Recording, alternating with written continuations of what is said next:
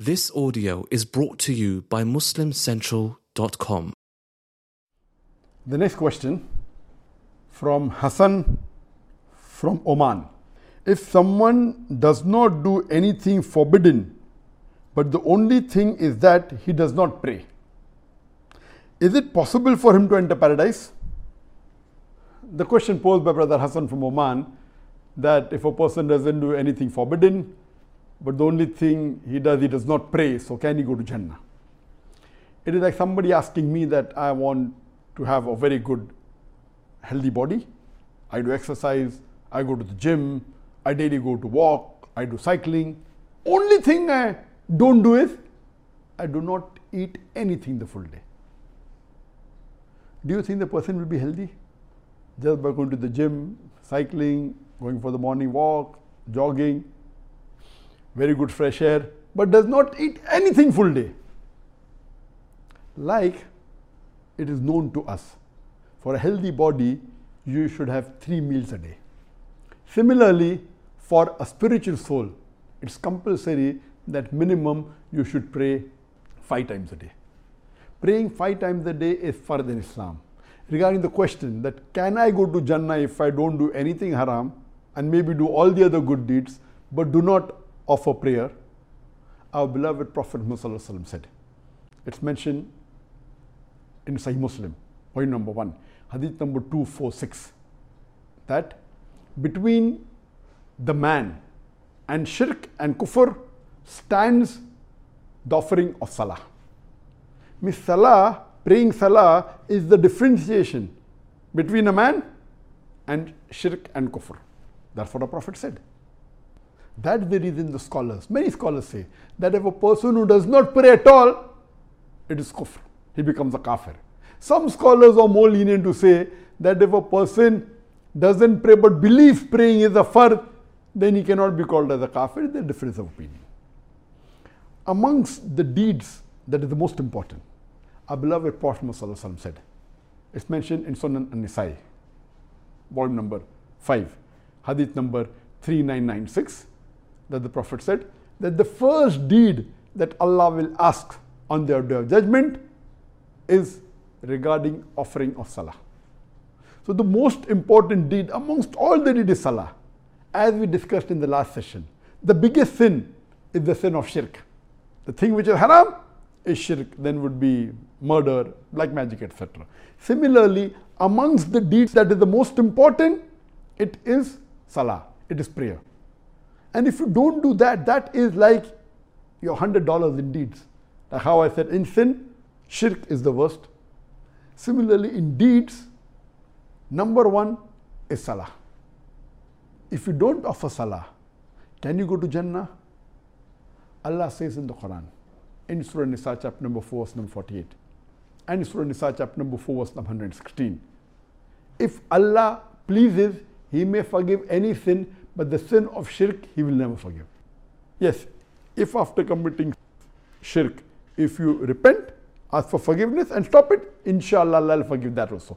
But if you die as a mushrik, without asking for forgiveness, without leaving shirk, you are destined for hellfire. There is no forgiveness. The most important deed to be done is salah.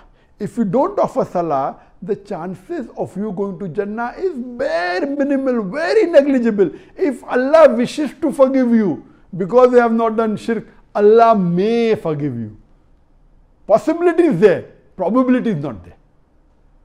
Possibility? Yes, but very low, 0.0001%. Because that is the most important deed. If you do something else and if Allah is pleased with you and Allah wants to forgive you, there is too much of ifs and buts. A person cannot take the risk. We are undergoing the final examination. This is the test for the hereafter. You cannot take that chance. And if you analyze, if I ask you a simple question, there is a human being who everyone is saying, who is so grateful, he's such a good human being, and he is looking after other people, he is going and helping the poor, and he is loving everyone else. And when you closely go and analyze, you realize that he had a mother and father who were very loving, who took care of him, who looked after him and who educated him, gave him good clothes, and then he became rich. But later on, he doesn't take care of his parents at all.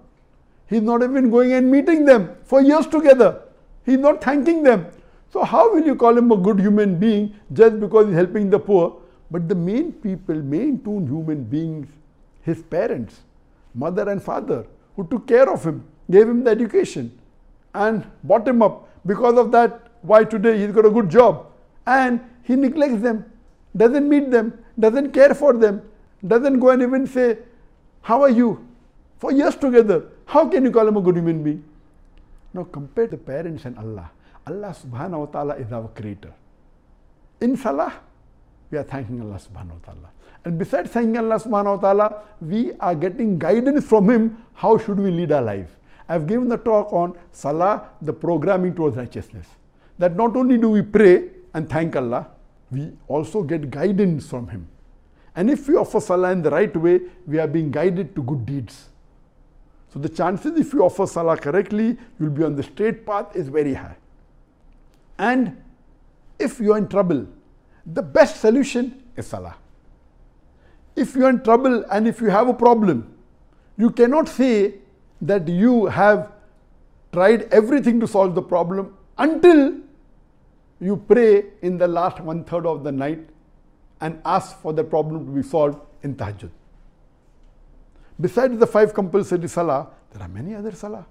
Salah is the programming towards righteousness. It is your main soul. The best deed is salah.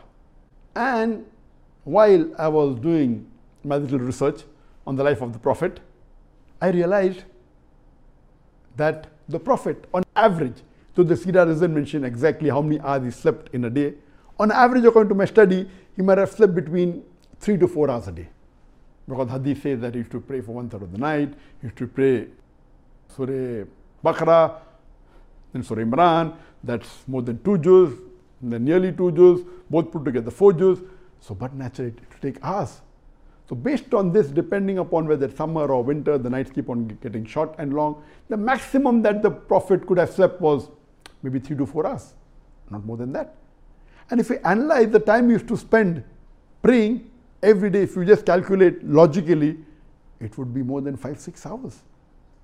So according to me, according to my research, the Prophet prayed more number of hours than the number of hours he slept. Anyway, let me be very clear. There is no hadith or no Quranic verse telling that you should spend more time in praying than in sleeping. Not at all. But this was the practice of the Prophet. I am just telling you something what the Prophet practiced. Not that every human being should do it. It's difficult, but as a normal human being requires about 7 hours of sleep minimum, 7 to 8 hours. Minimum is 6 hours. So it's difficult. That's the reason if you heard my answer when I gave last month in the month of Ramadan about my daily routine, I said when I was in Bombay, I used to sleep for about 3 hours and I used to pray also approximately for 3 hours. When I came to Malaysia, I started praying for about 4 hours 15 minutes and my sleep increased to 3.5 hours. This was what I said in Ramadan. But after Ramadan, for the last 1 month, Alhamdulillah, I've increased my time for prayers. I started praying tahajjud for minimum 1.5 hours. Every day, Alhamdulillah, after Ramadan, half juz in a slow recitation takes about 1.5 hours. Previously, my tahajjud used to vary from 20 minutes, 30 minutes, sometimes 1 hour, but average was about 30 minutes. Now, it has increased to 1.5 hours, more than 1 hour. So now my average time I spend, counting the time from the adhan, when I do wudu, walk to the mosque, come back, total, all the 5 salah and the salatul duha and tahajjud, approximately 5 hours 15 minutes. If I remove the time of wudu and the time of going and coming and the time of dua, yet it will be more than 4 hours, Alhamdulillah. And my time of sleep is about 3.5 hours. So even I am, Alhamdulillah, trying that let my hours of salah be more than the hours of my sleep.